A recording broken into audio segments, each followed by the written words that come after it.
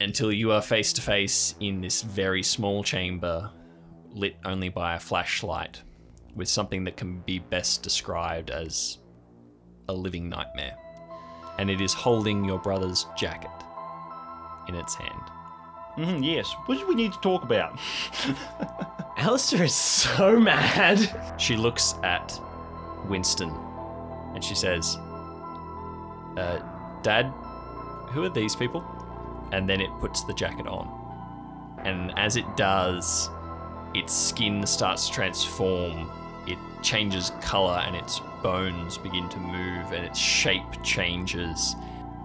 And Ernest replies, "It's going to be your last one." And he's going to grab it by the throat and stab as hard as he can into it with his taser. Hello, Cub Scouts. I'd just like to quickly say a massive thank you to our patrons for sponsoring this series and bringing this to you. Thank you to them. You can check out our Patreon at Dark Tides on Patreon. Just Google it, okay, you'll find it. Lots of great stuff. Check it out. Onwards of the episode. Welcome, listeners, to Dark Tides, a weekly improvised audio drama series that uses role-playing game mechanics. I'm your host, show creator, and narrator, Aubrey Liddon. Before we get started this session, Chester would like to issue a content warning. This is what I get. So this is our second attempt to record this. We recorded like the first 2 minutes and then the recording software broke because Adobe. And I interrupted Aubrey's content warning to talk about furries. Just because I wanted to throw him off, and now he's giving me the content warning. So, hello everybody. A little content warning about this episode. I don't believe we need content warnings anymore because this is episode 11, and hopefully you've gotten the point. People at this listen stage. to podcasts halfway through. No It one happens. listens to It podcasts. happens. No. Old people do that. Yeah, well, we don't want old people here. All right, Grandma, if your grandson has recommended this to you, it's not because he loves you, it's because he wants you to have a heart attack. We're really not that bad. This is Not not that Dark bad. Dice. No. It's not that bad. So anyway, back onto furries. So if... All right, we're going to take over there. Hi, everyone. My name's BJ. I play Come Allister on, man. I Stern, gotta a get it. 19-year-old Come emo with no friends and no job security. Ali works as a night watchman for his father, the mayor, doing odd jobs around the town, while in his free time pursuing his true calling as an amateur cryptozoologist and detective of the supernatural. Hi, how you doing? How are you, Chester? Hello, Would you like a turn to speak now? Yeah, I'm the real Chester Liddon, playing the real Ernest Marsh, a lifelong Boy Scout and nature enthusiast who has been given a chance to fulfill his lifelong dream of becoming a park ranger. Gina. And this dream has led him to the Hookba Archipelago. You just need to say that differently every episode. Gina? See, if you haven't listened to the other episodes, you don't know what that means. Yeah, what are you doing here? Go back, start from episode 1, Or come back to episode us in 2. 3 weeks. Yeah, or episode 2. Yeah. I'd just like to put in my 2 cents. We're about halfway through this first season, and I think we've reached that energy of we're into this enough to be comfortable and far enough from the end that we still have no idea what we're doing. Yeah. Also, we'd like to give a little... So we've already done this a few times now, but I'd just like to say a big thank you to Angela out there. This episode's for you, Angela. Yeah. This one specifically. This one specifically. Is specifically and the previous one. for you, And the one Angela. before that. Yes, Chester is talking about our wonderful Patreon subscriber, Angela. Thank you very much. Patreon subscriber. By the time this one comes out, there could be more. Could be. It's taken us 11 episodes to get one. If you are a Patreon subscriber, this episode is especially for you. It will be available to everyone else, but the point of it really is to brag about, how wonderful and supporting you are, unlike the majority of our friends and families. Exactly, who haven't supported us on Patreon. So, just a Very little- few of who listen. Yeah, I know people don't like this stuff, so I'll just give it a super quick little breakdown of what you get as a patron and what our wonderful Angela is getting. She gets the episodes, of course, but she also gets the after show, which we record after every episode. Sometimes we do interviews with different cast members. Sometimes we play improv games. Aubrey's been boasting about how good this new improv game is for a day now, so I'm very excited for that. That's called Breaking Tides. You get that. You also get pictures, posts, all that type of stuff. Aubrey recently put up a post about a bunch of the pre-art that he drew to give himself references for the series before it was called Dark Tides. And you also find out what the original name was. It's that type of stuff. We'll also be putting up pilot episodes, tester episodes, all that type of stuff. And also you'll get one-off episodes and all that type of stuff. So we've already recorded a few. A very, very funny one sent at a, what was it? It was at the Summer Carnival. Yeah, the Summer Carnival. Lots of fun, that type of stuff. So that's the type of stuff you're getting. Anyway. It was very good. Now, I have been warned by the host, Aubrey, that we have to keep the fun facts brief this week because he has things planned. So, I'm going to briefly give you a fun fact out for... Oh my goodness, I'm going to start that again. So I'm going to briefly give you... I'm keeping it in. A fun fact... Oh, I forgot you're editing this episode, aren't you? Oh, damn it. Anyway, so as we're aware, Allister has a bit of a problem with authority. What? So I thought I might like to shed some light on where that came from. So when he was 8 years old, he was at school and he didn't have a lot of friends in primary school. He had a few friends in high school, but in primary school he had no friends. And so he would sit with his older sister, Zoe. And when she graduated to high school and she went into year 7, the town of Port Staples is small enough that the primary school and the high school are like across the road from each other. So at lunchtimes he would just head over across the road, sit with his sister and her friends were like, it's a bit annoying, but he keeps his mouth shut, so it's fine, and go back. The first time he did this, on his first day at school, the first day of the year of the new year when his sister was going into high school, he went across the road and sat with her at lunch, and he forgot that the high school lunch time finishes at a different time to the primary school lunchtime. And so he was late back to class, and he got into so much trouble from his teacher and just immediately had a dislike for this teacher ever since. And he was like, it's okay, mum's going to pick me up, I'll talk to her. No, his dad picked him up that day because his mum was busy. His dad did not understand and only made the situation worse. And worse still, his sister Zoe wasn't able to help him either because she had something to do. She had sport after school. So he was just completely on his own. And that teacher had a grudge against him for the rest of his life. All right.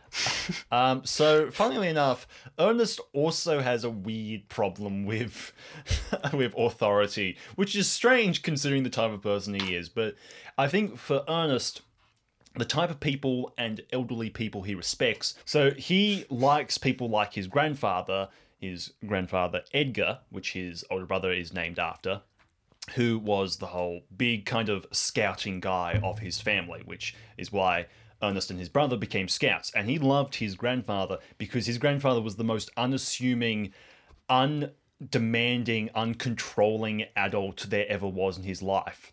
He's always happy to give people his respect who don't want it. Who don't need it. Who are just doing their own thing. He will always respect someone who's doing their own thing, not someone who's commanding him about what to do. Yeah, it sounds like Ernest has... Actually, I'd say maybe both of them. Both of them have a problem, not so much with authority as with... confrontation. No. Or he's screwing up his face in thought. Or now he's gone head to the forehead, hand to the forehead. He's all of this is getting edited out. It doesn't matter. He usually does that because he's trying to block you out. Yeah, I'm trying not to listen to to you. Block out the waves. All right, doesn't matter. Moving on. We're cutting that. We're really doubling down on the sibling name reveals today, aren't we? All right. Last week, you tussled with a crazy old man, broke into an abandoned house, searched it and found a laptop. You had an emotional breakdown with Bernie, who was having an emotional breakdown, and you didn't stop to ask him why he was upset. That's Allister's side of the adventure. On Ernest's side, he went through just a significant amount of trauma, really. He went through trials and tribulations. Tribulations, and more trauma. Yes, he confronted what he now knows to be a shape-shifting creature, a changeling, if you will, who just enjoys consuming people's memories and feeding off them. So a pretty fun day out for Ernest, really. Great Alistair's day the one we should really be worried about in this situation. Yeah, so last we left you, Allister was trekking through the woods, following Gertrude, Winston with a K's daughter, apparently, who is Can you believe that? who is taking them supposedly to talk to someone who knows where the boy is on this merry-go-round. A storm is overtaking the archipelago of Hookba. The dense, boiling clouds tower like mountains. The rain races across the sea till it finally reaches the shore. All over the archipelago, fat raindrops fall. hammering on roofs and window panes. Thunder makes the trees shudder as the wind tosses them like the waves beyond. In the midst of this storm, the beleaguered ferry docks in Port Staples. The little grizzled captain emerges into the driving rain and whipping wind, escorting 2 passengers, a man and a woman. The man is short but powerfully built, with watchful eyes and an impressive set of mutton chops that join into a moustache. He wears a sheepskin jacket with a fleece collar turned up. On the shoulder is a sewn patch, military style. It depicts a hand reaching into the jaws of some giant monster. He carries 2 large suitcases and follows after the woman. She's small too, but has a lean build. Her auburn hair is tied up in a complex braided knot. She's wearing a heavy navy raincoat and carries a black umbrella. The dockmaster is waiting for them under the shelter of the customs booth. He shifts uneasily from foot to foot, his rosary bundled in his hand like a knot. He's been waiting for these passengers for an anxious week. The rain hammers heavier on the thin roof. When they step under the cover alongside him, the ferry captain leaves, and the dockmaster eagerly shakes both their hands. They have to shout a little to make themselves heard over the storm. "I'm glad you were able to make it so soon. I've everything you requested. The car is waiting," and he's cut off by the woman. "Thank you, Mr. Hin. You've been most helpful. Rest assured, we'll take care of your concerning matter. But first, where is the boy?" Mr. Hin flinches at the mention. "In the north. The police sent a search by Deshink Cove early this morning." The woman nods curtly. "Then time is of the essence. He must be secured before anyone else has a chance to intervene. And the mother?" Mr. Hin shakes his head. "Still missing, but I would bet my life she's tracking her son. The boy is our first priority. The mother second. After they are secured, we can deal with your problem." "Thank you, ma'am." With another curt nod, the 2 strangers step back into the pouring rain. Mr. Hin watches them go, then offers a silent prayer of thanks before ducking out into the rain himself. Soon this disaster will be over, now that the professionals have arrived. Well, you saying Allister's not a professional? Oh, absolutely. Allister is a mess. You're not wrong. Meanwhile, hiking through the dense trees outside of the abandoned Shink Cove, Allister Stern feels a drop on the back of his neck. Then another, and another, until all of a sudden the downpour arrives. Officer Burney is doing his best to keep his rifle protected under his windbreaker. Ahead, Winston, the manic junkyard hermit, and his daughter Gertrude are stoically marching along. What's Allister doing? He's just walking. He's trying to like not like you know when it's raining and you kind of like screw your face up because you don't want the water like he's trying not to do that. He's trying to just like keep his eyes focused and like his hair is getting in his eyes and he's like, nope, just ignore the rain, just keep walking. Okay. If I knew you were coming, I'd bite the cake. And as he's walking, he's thinking about Ernest. Man, I wonder how he's going. Because he knows that they were going into a cave, and he's thinking about, oh, maybe that means the water. Like, I hope that doesn't mean that any water levels in the cave is going to rise, and I hope that's no problem. Meanwhile, the rain is falling into the open pit that is the entrance to Hon Caves. Small rivulets of water collect, then pool, and drop down like miniature waterfalls. They flow downwards, through passages and tunnels, leaking between rocks, always downwards. Deeper down and further in, Ernest Marsh is sitting with his back to the wall of a small cave. Before him, a changeling creature wearing his brother's face sits. As the creature moves in, Ernest pulls a taser from his pocket and lunges forward. Ernest, I'd like you to make an attack roll. Actually, before we get into that, I'd like you to roll a d4 of stress damage, considering this thing has just turned into your brother. 1. He knows it's not his brother. That's remarkable, actually.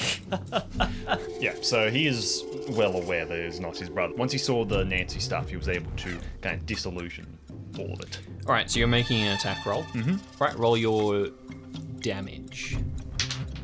That's a 3. Ernest leaps forward and less trying to tase it and more just trying to hurt it, stabs the taser into its stomach, puncturing the skin and activating it. You jab forwards with as much force as you can muster, and as you do this, the creature was moving in as well, and it brings its arms up. You think at first to defend itself, but it's reaching for you, and it grabs your face, its hands on either side of your head. You feel his hands clamp onto either side of your face, and you see your brother's eyes roll back, but instead of white, they become pools of ink, just endless darkness.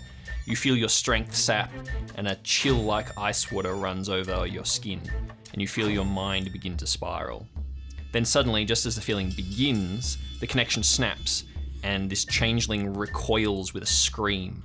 It cringes on the ground, writhing.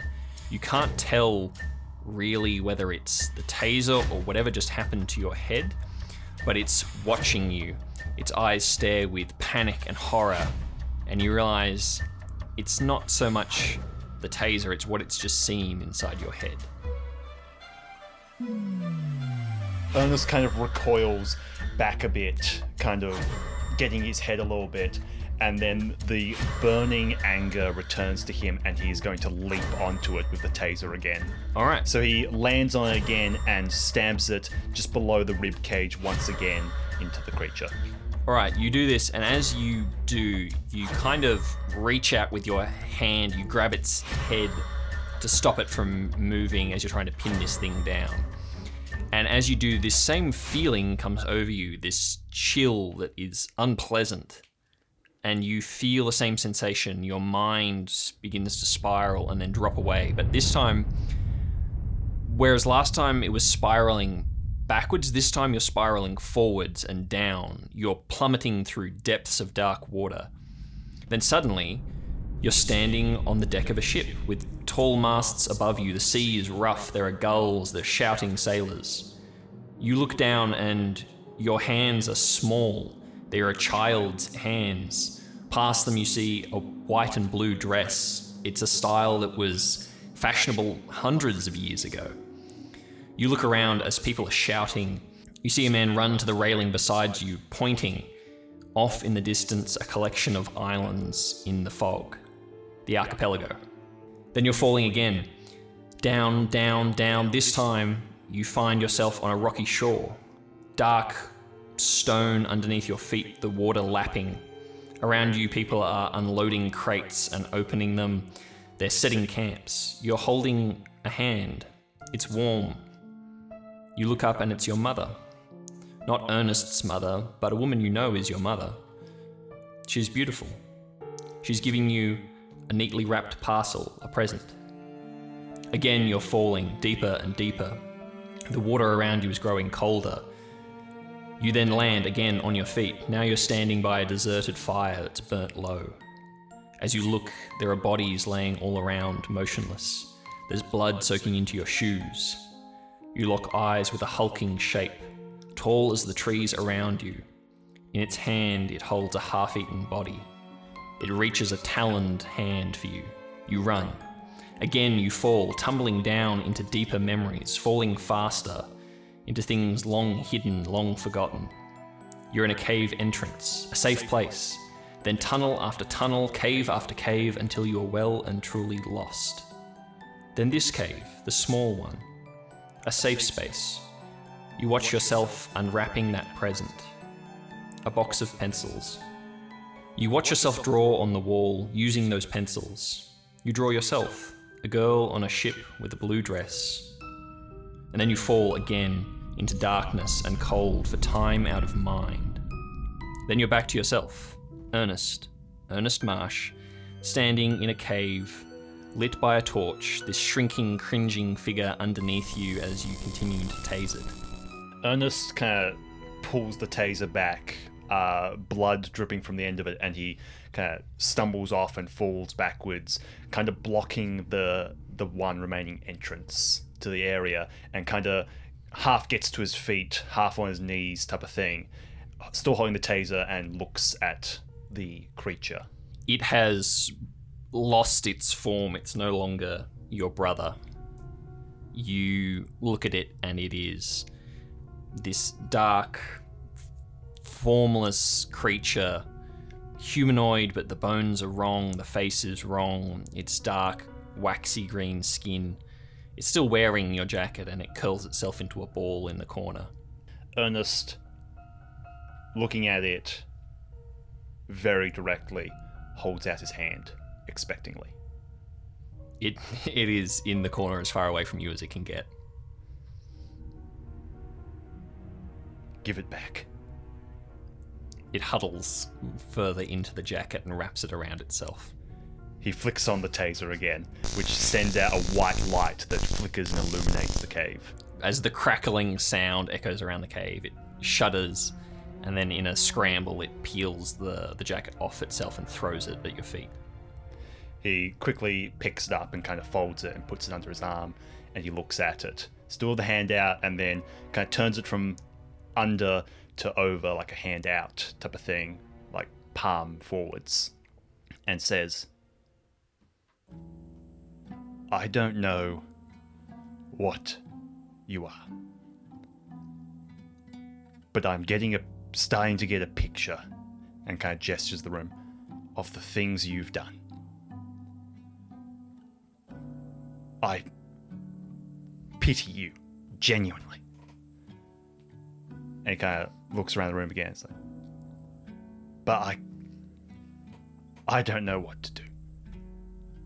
And kind of points and says, I'm not going to hurt you. But if anyone else disappears here, I will know it was you. And I will come back. And I will come back out. And he kind of holds the finger up and says, I'm going to go and find my friends. If you interfere, I will still be leaving here. He kind of rolls his shoulders and puts the jacket back on and says, I'm Ernest Marsh. And you don't take the face of a marsh boy. And starts to head through the tunnel behind him. It watches you go as you bend double and worm your way through this small entrance. And as you go, it waits until it knows it's alone. And then it rummages through the pack of items, the jumble of items in the corner, until it finds a little wooden box, and inside the stubs of several pencils, and it begins to draw on the wall. It draws a little boy wearing a scout uniform, and towering over it, some strange elongated creature with long spreading horns like a deer's and heavy hands. As it draws this image onto the smooth walls of the cave, it chants to itself over and over again, lead them out, lead them out, lead them out, lead them out, lead them out.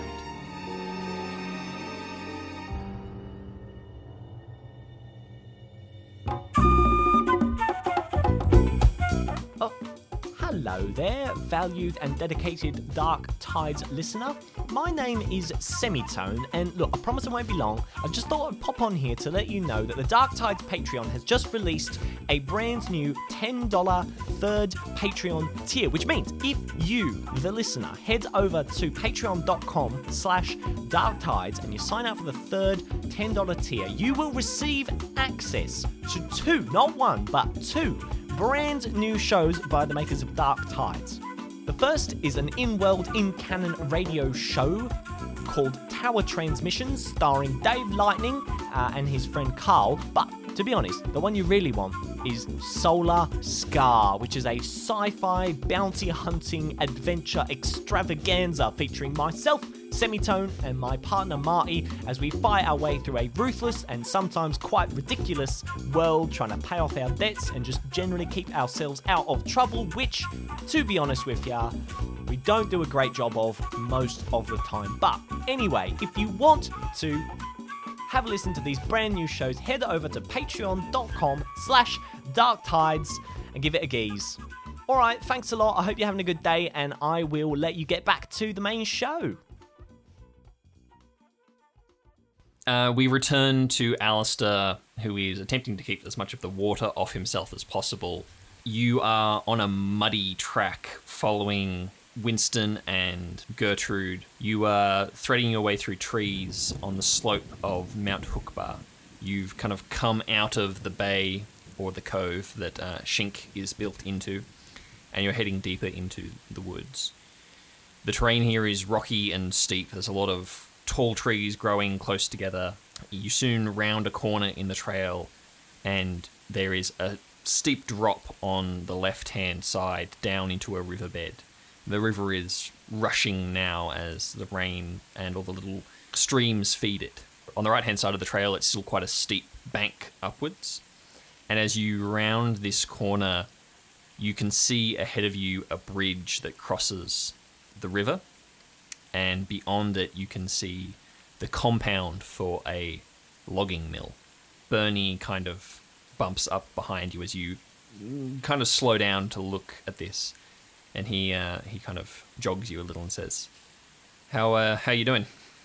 Yeah, I'm all right. I was just thinking about Ernest. I'm hoping he's getting along okay. Oh, he's got Nancy and Randy. I mean, what could go wrong? Except, well, I mean, there was that one time. I mean, Randy, 16 car pile up. Gosh, that was so much paperwork. Anyway. That's more cars than are even in the arc about.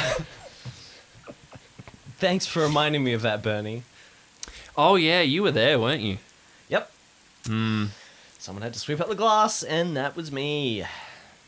Yeah, well, I mean, it's all work. Yeah. So this is interesting. He points at the logging mill.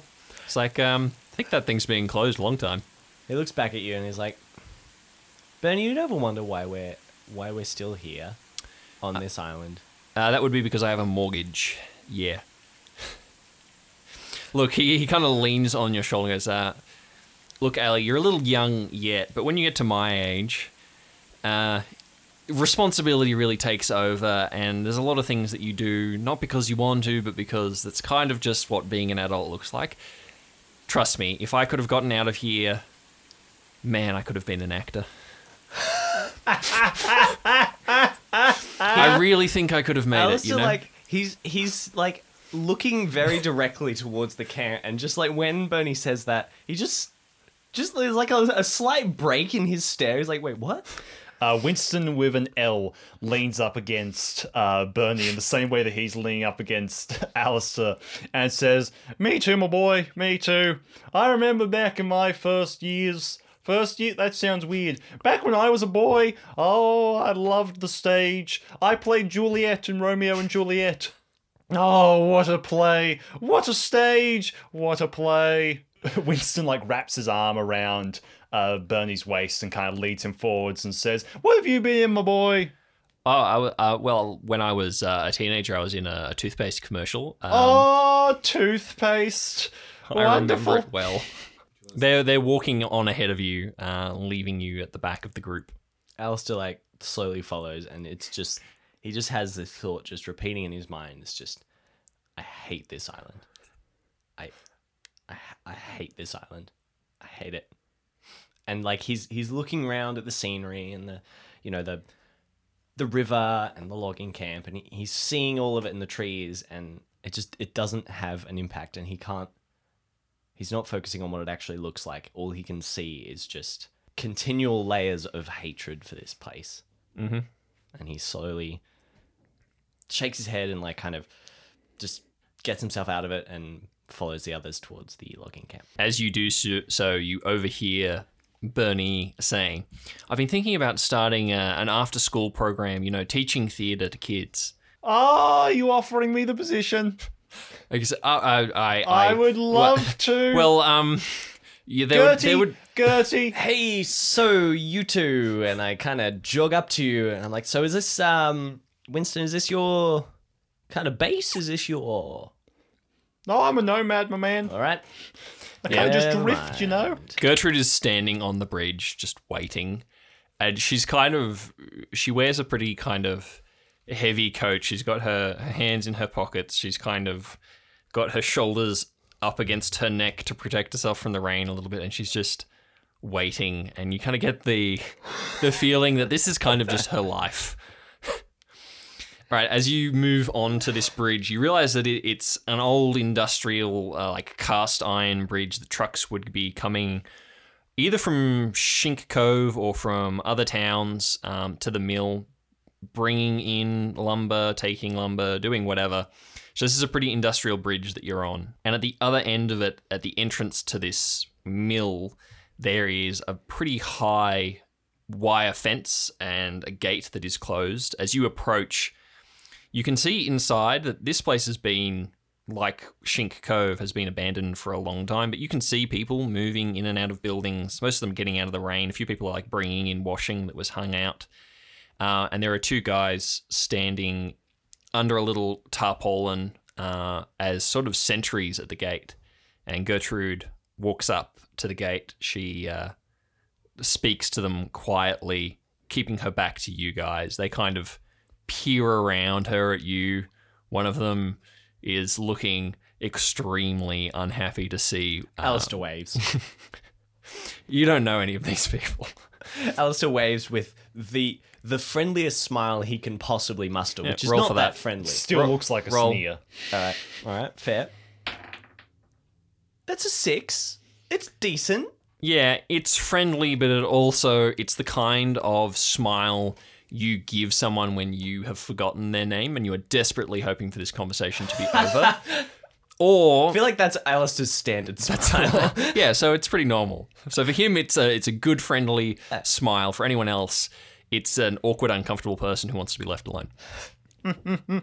All right, these two guys... Representing his true inner self, really is. Yeah, these two guys nod to Gertrude and they start winding a crank that pulls these gates. They're pretty heavy gates, actually. They're on a runner.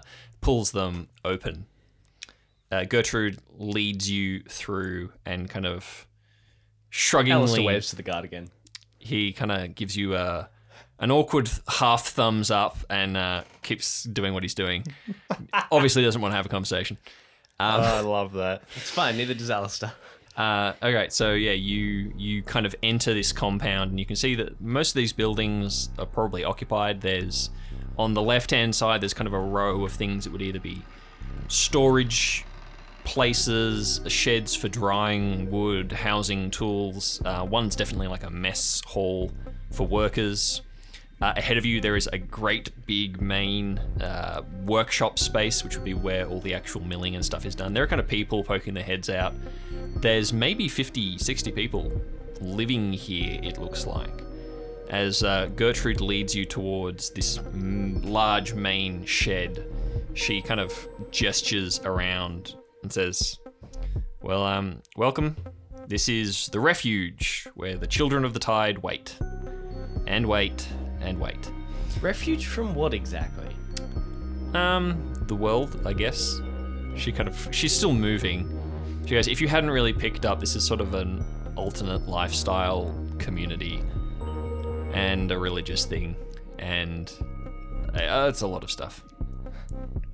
Allister kind of just like takes all that in. He's like, okay, sure, yep. Alternate lifestyle. Gotcha. You've never heard of this place, have you? Gotcha. Nope. Never heard of it. Well, I mean, she kind of stops. It's still raining, by the way, and she does not seem to mind at all. She kind of just is used to it, and she kind of gestures around and goes, I mean, don't ask me why, but, you know, you build a place like this in the middle of the mountains where no one comes, and then you have a very active social media. I really don't... It's like they don't know what they're planning. So she kind of goes, anyway, I'll introduce you to Cousin Gill. He's the prophet, I guess. Sir Butterscotch. Dad, we've talked about this. He really does not like you or you calling him that. Sir Butterscotch. That's why you were banned. I was not banned. I left by request. Gertrude, take me to your butterscotch. This one gets it. Yes. Gertrude grabs you like by the collar and kind of pulls you in close and goes, "Look, you have no idea what I have to deal with all of the time. That's a little close. That's all right. Oh, you're uncomfortable? You've got some issues with personal space? Huh? So do I. I live in a commune with 60 other people. Privacy is not a real thing here." She kind of shoves you away. It's like, typical city boy. Keeps moving. Winston. Excuse me, and I walk up to her. She kicks you in the shin and keeps walking. I kick her in the shin, Aubrey. All right, roll for I that. kick her in the back of the knee. Winston with an M is still talking in the background, like, it was a beneficial decision to get me to live outside the quarters of the commune, to seek out new people to request, to join the... I wasn't asked to leave. Meanwhile, you go to like kick her in the back of the leg. If it hadn't hit the biscuit tray, it would have been a 10, but it's a 2. Yeah, it's a 2. You kind of go and really just stamp in a puddle of mud. She turns around and just kicks you in the kneecap. She rolled a 3, but higher than a 2. So she No, that's actually still a failure. So she tries to kick you too and also just sort of splashes mud.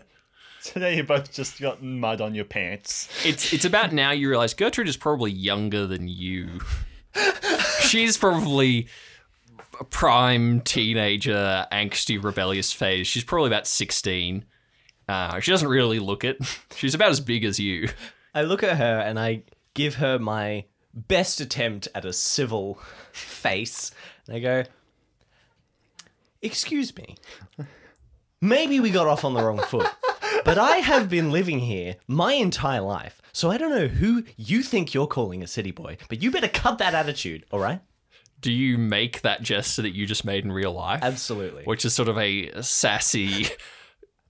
I don't really know how you describe I don't know what that is. A pinch, grab, wiggle with your hand. It's like the girlfriend, snap, snap. Yeah, but like a threatening version of that. A threatening version of that, yeah, sure. I do exactly She that. gets right up in your face and does the exact same gesture and goes, "I have never seen you before in my life. I don't care who you are or where you come from. You're going to step off, boy." Is he going to pull, like, rank of being the mayor's son? I have never seen you before either, okay? I'm just saying you need to not assume that people have less experience than you just because they look differently or because they've come from somewhere that you don't know, okay? Now, I don't know what this situation, this commune thing is. Maybe you think you're a big deal, and that's great. I'm really happy for you. But just keep in mind there is more things happening on this island than your perfect little society, okay? I feel like this is about to turn to like a rap battle.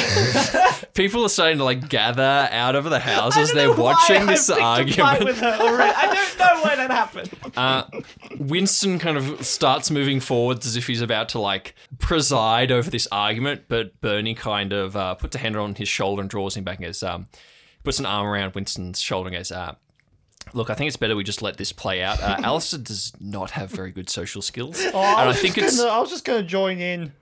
Yeah, no, I think it's better to let them sort it out themselves. I don't know a whole lot about teenagers, but from the drug awareness programs I've had to run in the high school, it's really better not to get involved when they start getting confrontational. He's terrible with Allister. That's good. That's really, all he's trained. He's got a handbook that he's referring back to all the time. I agree with that. Yeah, that's true. We don't really have much of a drug problem in the commune. Things might have changed in the 6 years since I was kicked out, but we'll see. I'm not kicked out. All right, I would like Allister to roll for me. Absolutely. Is there any skill I can? No, probably not. Not for this. This is natural 12, Aubrey. That is a natural 12. That is a natural 12, which is a 12 that I have rolled naturally. That's the best score BJ's gotten in like All right. 3 episodes. I know. So this roll was an intimidation roll to see which one of you would get the upper hand. Okay. Gertrude rolled a 5. Basically, when you say this to her, you kind of see her scrunch up her face, and even as hard as she is trying, she can't quite stop herself beginning to cry. So she just kicks mud at you and storms away, and she shoves past people into one of the buildings.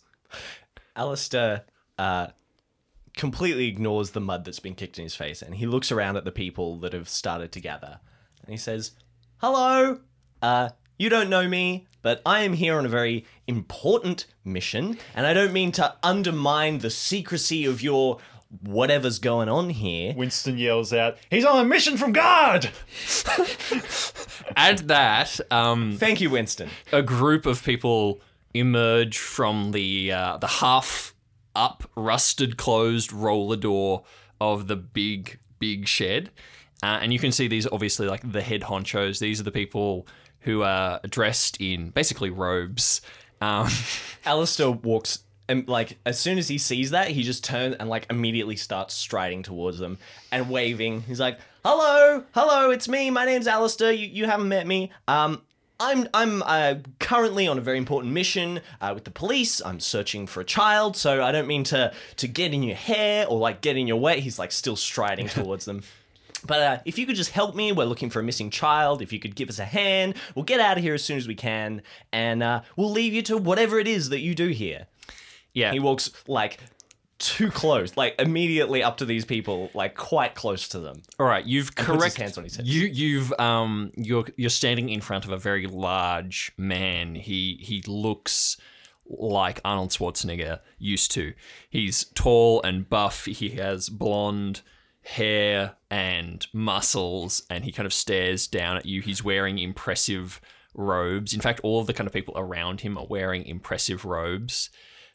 Alistair, emboldened by his success with Gertrude, he looks up and he says, Success!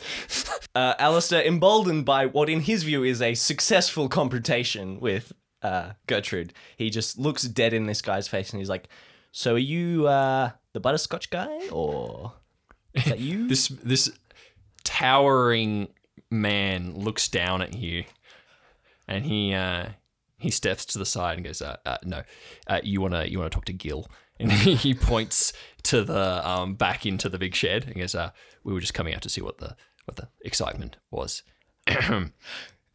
Alistair goes, "Thank you," and like pats him on the shoulder, like quite sternly, like, you know, like the classic middle-aged man congratulating a youngster. "Good job, son. That's a good job." Yeah. Exactly that. Exactly like Alistair's father would do to him, and he hates it when his father does that. He like whacks him on the shoulder and he's like, "Yeah, thanks," and he like walks off towards Gill.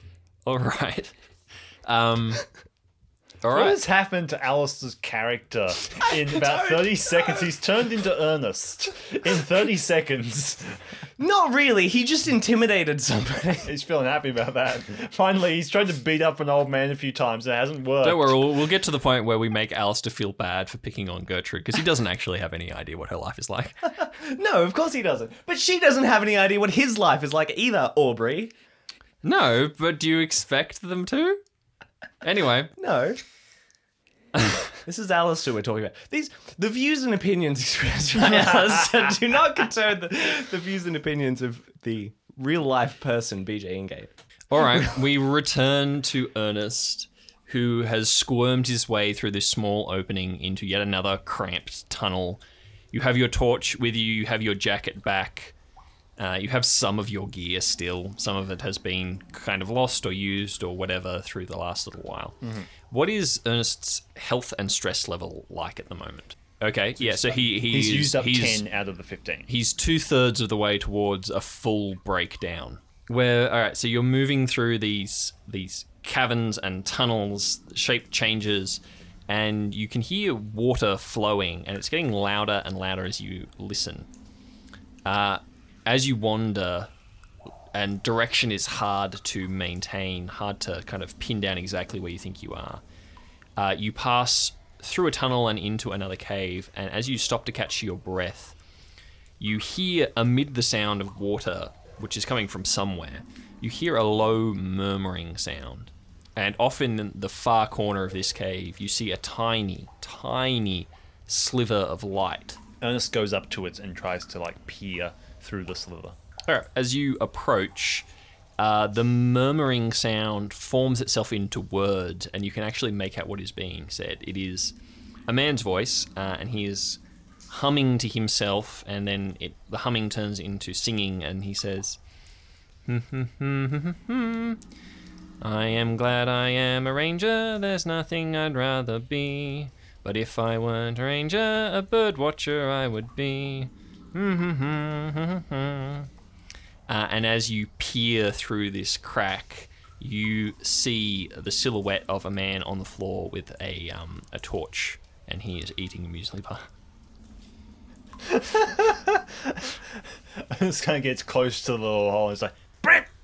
Suddenly, there is a scrabble, and the light turns off, and it's suddenly silent.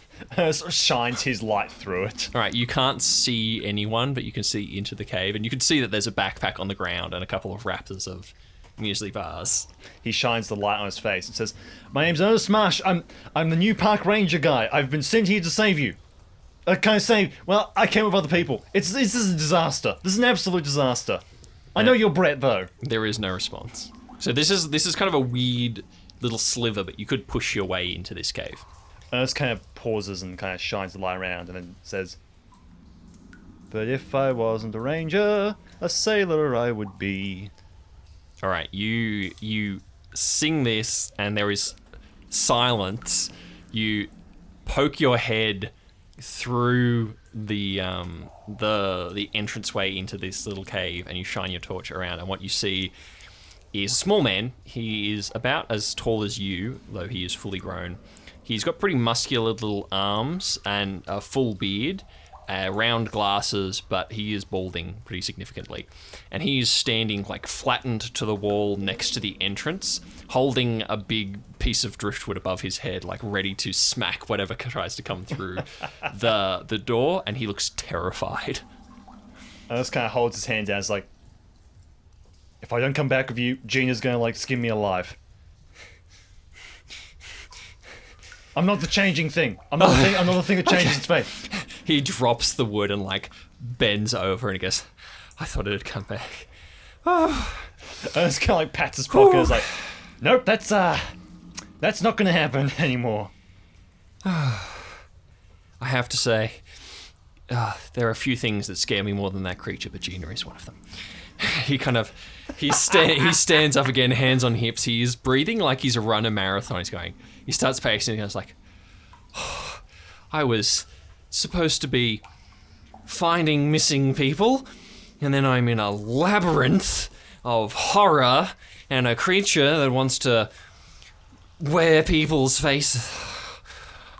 He gets down like on his knees in front of you, who are still like, you're kind of crouching to get your head through this little entrance, and he like sits down in front of you and goes, "I have had the worst week of my life. You have no idea." Ernest kind of like reaches his arm through and like pats him on the shoulder. He flinches as you go to touch him. He goes, please don't.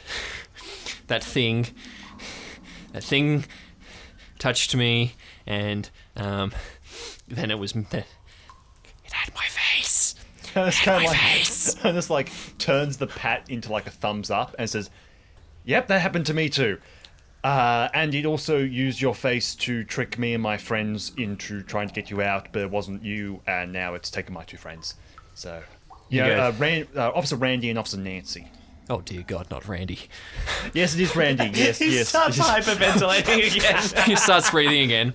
He starts going through his pockets. He takes an inhaler out and goes, "Okay, look, I'll shoot you straight here, friend. I am not convinced that you are real, or that you are not the creature.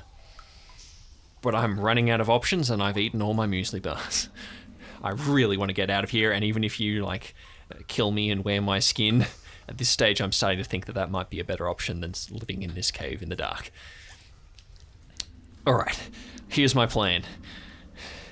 You gotta get me out of here." It's kind of like tilts his head slightly and is like, "Yeah, sure, okay, yes, all right, that works. We can get you out here." And kind of like tries to look around the room. It's like, "Is there a way to get you out of here?" No, I discovered this cave in the midst of... Escape. I wouldn't call it that, just panicked running. I hit myself in the head, ran into the door of the cave door. It's a crag. It's a crack. I don't know. I just found myself in here and decided that I shouldn't leave anymore. Well, you got in there. Yes. Yes. Yes? Yes. Yes. So there is a way to get... Could you have a look for me to see if there is a way out? He looks around the room and he looks at you. you are standing in the only way to get in and out of this cave. That's why I stayed here, because it seems safer. I think you've misjudged the dimensions of the cave. Ernest kind of looks at the hole like, so can you fit through this? Yes. Could you please come through there? Yes. Wonderful. Okay, and pokes his head back out. All right. A second. That was great. I didn't really describe it well. Sorry. That was so. It's like, I think you've misread the dimensions, Chester. All right. You wait a second, and then his torch turns back on, and he horrendously yoga poses his way out of this weird little fissure in the rock. You have no idea how a man this size, he's not big, but he's beefy, he's well built. You have no idea how he got in there. You would struggle to get in there, but Panic does a lot. So he gets out, and he's wearing the park ranger's uniform, kind of the green polo shirt with the insignia of the rangers on the pocket. He stands to attention with his backpack on and goes, Ranger Vet Pastel, reporting for duty. Wonderful. One quick thing. What's the name of your chief? You mean Chief Lester? Wonderful. Okay, let's keep going then. Okay. He trots behind you like an obedient child. And it's slows a little bit. It's turns back to him. It's What's wrong? Kind of stares at him a little bit. It's Is Gina angry? She's very angry, but it's more just I was boy. in a situation like this before, and the creature shoved me through. It was my friend, and then was no longer my friend, and then shoved me into a cave. Oh yeah, that happened to me. Except it was one of the people who were supposed to be missing. And it's kind of brushes his chin. It's look, he takes a big step backwards and he goes, "I'm really happy to just follow at a distance if that would make you more comfortable. But also, I would be happy to go ahead because then nothing can come up behind me. But then also there's something in front of me. I could come up behind you in that situation." He starts bending forward again, hands on knees, and starts breathing. He's going. No, honestly, this actually, no, I'm just going to trust you. You can walk as close or as far behind me as you want, just close enough so that we don't get separated. Wonderful. And he's going to take off at a march. All right, Brett trots up behind you, and he's holding the back of your backpack. He's very close behind you. You just link arms or something. Yes. All right. You continue to wander aimlessly through cave after cave until Brett grabs you and he says, "Hold on. Do you hear that? I want you to roll for me." It's 1. No. Ernest is saying to himself.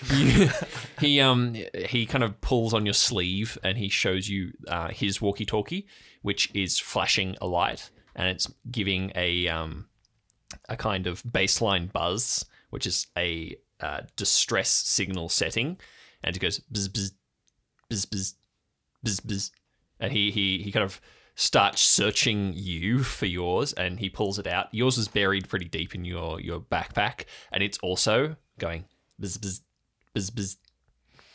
And he goes, so you said he's rubbing his temples. You said you came down here with Randy and someone else. Where are the other rangers? Please tell me someone else came for me. Ernest looks at him and the other person's name was? The other person? You said Randy and, I don't know, someone else. Honestly, I kind of got a bit fixated on the Randy bit. Nancy. A couple of years ago, he, there was a traffic accident. I started riding a push bike after that. Ernest kind of rubs his... Oh, Nancy's here. Yes, Nancy's here. He kind of relaxes. He's like, wow, we used to play bingo together. And Ernest kind of rubs his eyebrow. I was like, that sounds like her. Yes. So all the other rangers are missing. He goes, sorry. What?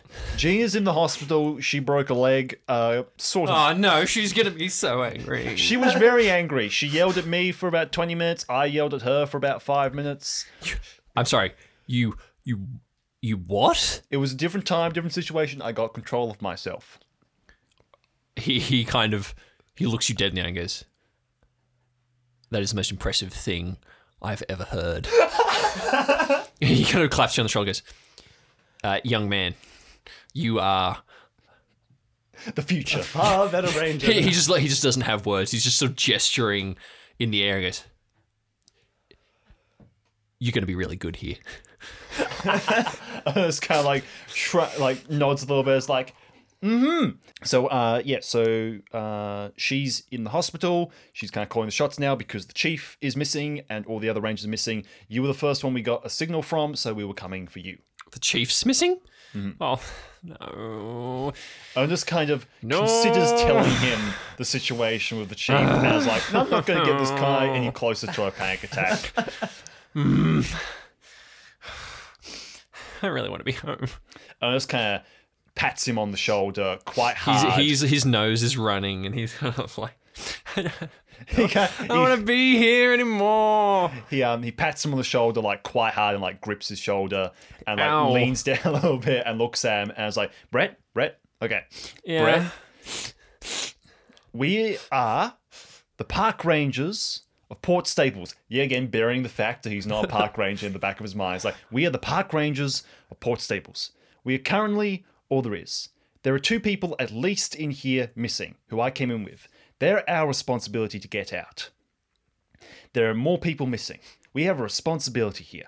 We gotta try our best, we gotta do our best. Because we're park rangers, and there's no one else we'd rather be. And like pats him on the other shoulder and says, now I'm gonna need your help. I'm gonna need your help with this. He kind of Gina is counting on us. that does not help. He kind of looks panicked when you say that, but he's about 40. You should not be having to give this pep talk to this man, but he goes, yep, okay,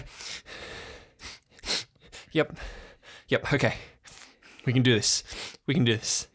Wonderful. And now he's going to turn his attention to the walkie-talkie and is going to try to switch it on and talk into it. Hello, this is Ernest Marsh, receiving a distress signal. If anyone's out there, anyone nearby, close by, anything like that, could you please say hello? Hello! You hear your own voice echoing from an adjacent tunnel. Ernest picks up Brett's one and switches it off and speaks again. Hello! You hear it. It's far off, but you can hear your own voice echoing. Ernest kind of like cracks his neck and just like it feels like a shiver run up his neck. It's like, oh, I don't like hearing my own voice. And heads after it.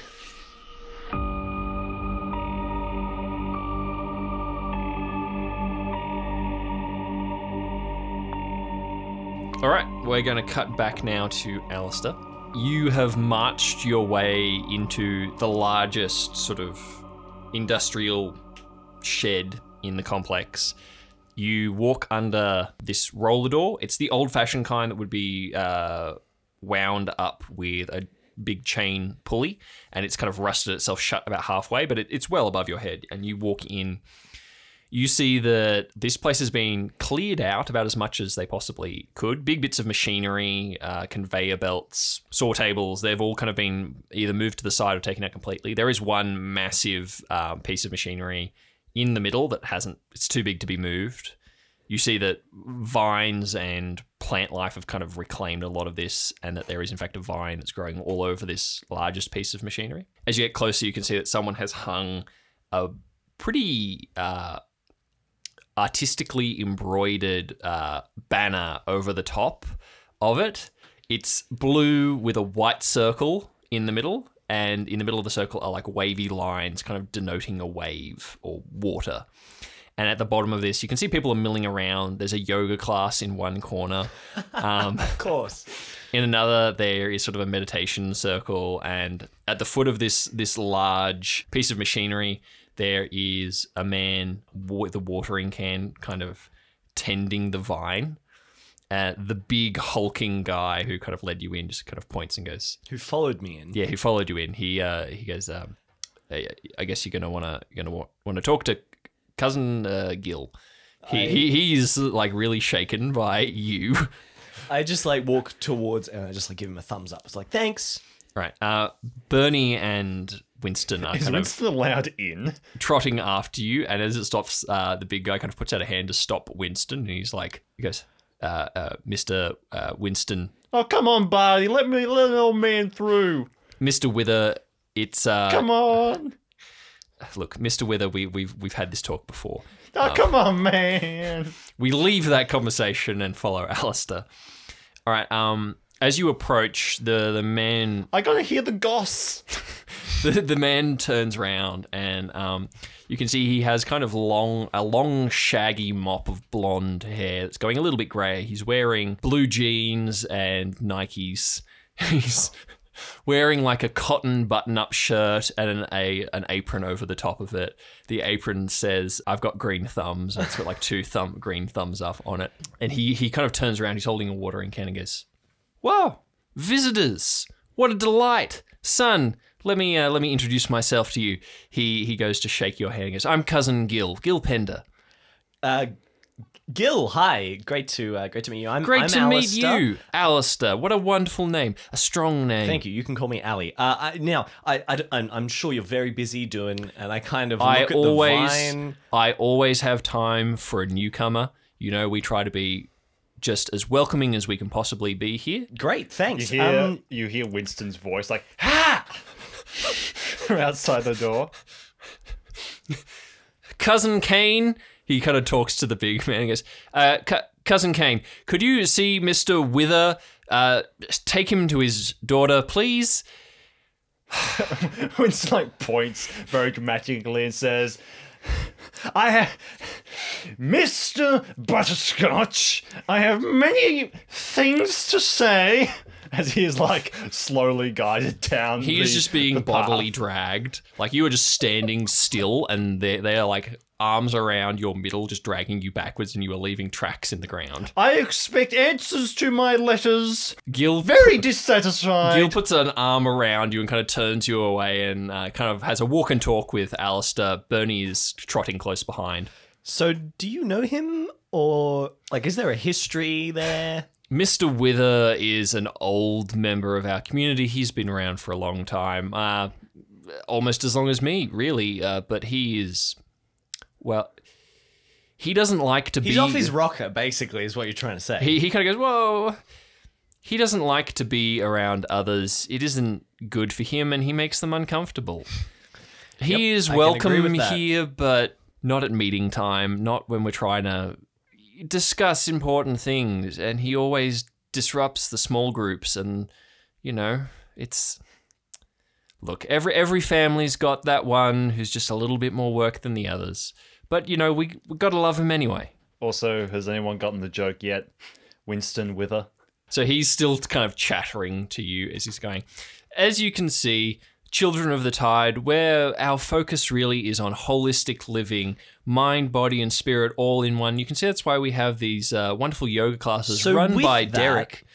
Yes, Children Derek, of the Tide. Derek, come meet this guy. I do have a couple of questions. I'm sure you're very busy, and Of course, I'm busy as well. we I've got have. things to He do. starts going through his pockets, and in his apron pocket, he pulls out a pamphlet and goes, "We have some literature you might want to read." I take it. Thank you. I folded Explores up, some put it of in my our pocket. core beliefs. Speaking of core beliefs, my core belief, and he's I guess like, as you are talking, he kind of draws you in by one arm and then Bernie in by the other, and a phone sneaks out somewhere, and he takes a selfie with the three of you. He goes, "Do you mind if I put this on our Instagram? It's always wonderful to have I new prefer visitors." not. Personally, I'm not, but I mean, yeah. Anyway, You could put it on yours, and you could tag us. about that. We're looking for a child that's gone missing. Now, I don't want to disrupt your He situation. spreads over his here. arms wide and goes, "We are all missing children here." Yes, but this That's one why we are together. specifically went missing in the town, and the abandoned town of Shinkove, and I was just wondering, Winston, flawed though he might be, he said he knew something. I was just wondering, maybe you guys could help us out. We're searching. I'm with Bernie. He's a member of the police. We're just searching, and if you could help us out, we'll be out of your hair. We'll go back to Port Staples. We'll be fine. That'd be great. Yeah, Bernie kind of takes his cue. Patience is wearing very thin, but he's doing his best. Yeah, Bernie has kind of been unsure how to enter the conversation. And at this point, he comes up and goes, yes, sir, we are part of a... Allister takes a slight sigh of relief. we are part of a missing persons search party. We are looking for a small boy about 8 years old. His name is Wilbur Perez. We had information that he might be in Shink Cove, and the trail has led us here. Please tell me you know something. Gill is kind of standing, hands on hips, and goes, I see, yes. Well, I guess, who knew?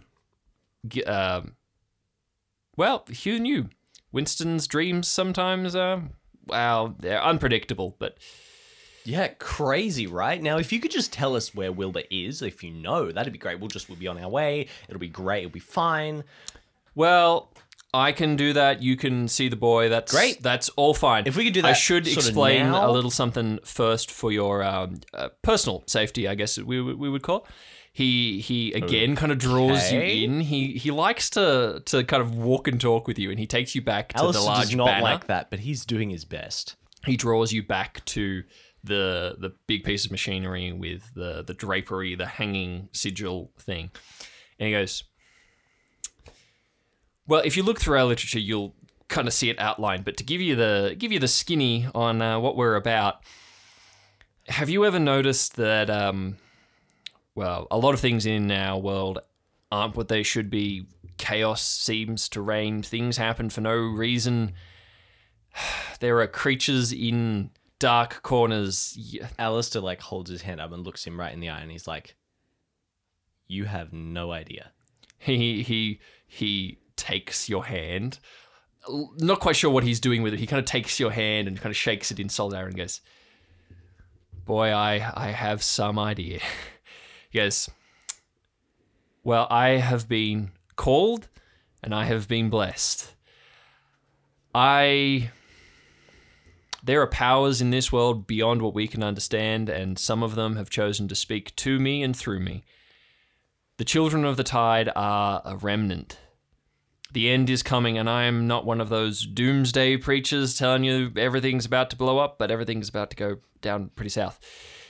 Point is, not many of humanity are going to survive, but children of the tide are gonna. We are the remnant, and I'd love to see you with us when the end times come.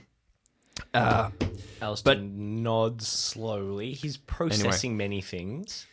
Anyway, long ago, I had a dream. I was just a little one myself. I knew something was coming down in that cove.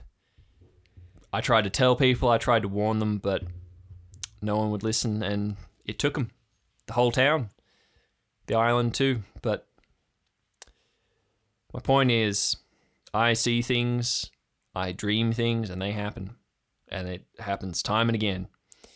And I've been told that boy, little Wilbur, I think you said, that boy is the key to something very powerful.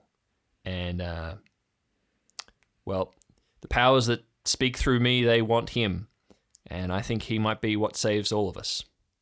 Now, tonight, we are having a big old get-together, whole family, all the children. And we are going to welcome Wilbur, and we're going to present him to that power that I spoke of. We don't really have a name for it. I like to think of it as Mother. Not quite Mother Earth. It's complicated. Read the pamphlet. The pamphlet's good. If you want to stick around for that, you are mighty welcome. So you're telling me you see things before they happen? Many things, yes. Not everything, but many things. And this has been happening your whole life? Pretty much, yeah. And this is what you... And I gesture to the giant banner, and this is what you do here? Yep. We teach people, we try to get them in touch with their senses. See, a lot of people have more of a sense for... I mean, I shy from calling it the supernatural, but the unexplained anyway. Most people have more of a sense of it than they realize, and it's something we shut off. It's like, yeah, I gotcha. Well, we do our best to foster that, an awareness. I fully understand. So, forgive me if I'll read the pamphlet. Forgive me if I'm skipping over things, but this child, Wilbur, what happens to him when you present him to this mother? Well, that really depends on Mother. That I don't know, just that he has to be brought before her and before all of us, and, well, the way everything's being And you headed... said that would save us. Does that... What does that mean? What does that entail? Look, I'll level with you. You haven't really gone through the initiation course and any of that training. These things come up later. We try to give people a little information. short on time here. Yeah. I understand, of course, Getting but... that. No, you're eager, and I appreciate that. Basically, my understanding is that something bad's coming. The tide is rising, as they say. And if the children of the tide are going to swim rather than sink, we've got to be ready, and... this little boy is key to making sure that we float. I see. I'm going to roll to see how Allister's ability to cope with being nice to people is holding up. Oh, he got an 8. Okay, he's very stressed, but he's doing his best. He's listening. He's trying to be patient and listen to what he has to say. All right, that's good. Gill turns to Bernie and goes, now, as a officer of the law, I understand that you're looking for this boy, but I really need you to just let us have this conversation. Let us have the meeting tonight, and we'll see where we go from there. Does that sound agreeable? Bernie looks so out of his depth that he's going... Allister holds it like behind him, like holds a hand up, like kind of waves, like, I've got this. And he goes, absolutely, we totally understand. Is the boy here? Yes. I don't need to see him if that's not. He's here. He's here. He's resting at the moment. He had a nasty time. Can we see him? Are we allowed to, or is that? Oh, is that a no? You'll see him later. That'll be just fine. But not right now. Right now, you are looking. That's a lot of mud. Good thing we don't mind about carpet here. He kind of looks. The ground is dirt. He's obviously trying to make a joke. He's like, now if you want to go with Derek here. Derek leads our morning yoga sessions. If you would like to go with Derek, he can get you washed up, maybe find you some dry clothes, and then tonight when we have the meeting, you can talk to the little boy as much as you want. I know that's okay. But do you have any? What's the power situation? Like, do you have I just got to charge my phone as well. Oh yeah, we've the outlet should be working. We have some generators here. They're on the fritz a bit, but no, that should be fine. Okay. Where would I find said Just outlets? go with Derek. Did you say, sorry, 7? Said the out. I just want to know where the outlets Who are. would want anything with 7 outlets at once? Just one. Just charging the phone. No, I fully understand that. Social media presence has been a really important thing. We're not the only chapter of Children of the Tide, by the way. There's one in New Hampshire. There's one in North California. There's one in Taiwan. Alistair's waving at Derek and is like walking towards him. It's like, hey, you Derek? And it's like Derek's like, yeah, man. Yeah, so I don't mean to interrupt. I was just I was talking to your friend Gill here, and I was just wondering if you could show me a PowerPoint is all. I was just going. Yeah, that's all right. He's doing like a very bizarre stretch. It's like, nah, it's fine. All right, I'll show you where you can get cleaned up. We can get you charged up too. He'll lead you off. Is Bernie coming with me? Yeah, Bernie's trotting along. We return to Ernest, who is following the sound of his own voice down the corridor. At a certain point, you stop making sounds as it gets closer and closer as you try to kind of stealth forwards. As you round a corridor, and it kind of rounds and then rounds again, going down, and you emerge into a new space. This is similar to one of the caves you were in before, in that the river kind of runs through it. The ground covering here are small stones and pebbles, and in front of you there is a light. You can see a torch lying on the ground, and you see 2 figures standing, a man and a woman. They are kind of hunched over shapes on the ground, and they seem to be trying to rouse these 2 shapes. Now I want you to make a roll for me, and Brett will do the same. That's a natural 12. All right, you can see at a glance that the 2 shapes on the ground are Randy and Nancy, who seem to be unconscious. And so the people rousing them aren't. No. And because you rolled so well without even getting fully close to them, you are in the room with them, but they have not seen you yet because it was both for stealth and for being able to basically see the situation. Before you, in your torchlight and the torch that's on the ground, you see that Officer Nancy and Randy are both lying unconscious in the stones. Their legs are actually in the water. Bent over them are two people. They're dressed quite normally, like anyone would be. One of them is a woman with frizzy blonde curls. The other is a young man, and you can't see them super well because they're kind of bent over your companions. They look like they're trying to wake them. Ernest is going to quickly hold his finger up to stop Brett and is going to say, as commandingly and as, presencely as he can, "Hold on. Turn around. Leave them be." He's going to stare at them directly. So you are shining your flashlight on these two people. Brett is cowering behind you, basically. Your light plays over their shoulders and their heads, and illuminates Randy and Nancy a little as they, in unison, turn their heads and raise them to look at you. Your torch light glistens on the black mucus that is dripping from their eyes, their nose, pouring from their mouths. You can see that this same ichor is slathered over both Nancy and Randy's faces as it's kind of dropped from their mouths onto them. The two creatures unhinge their jaws the same way Chief Lester did, and you hear that terrible, familiar, rattling, choking shriek. Shit.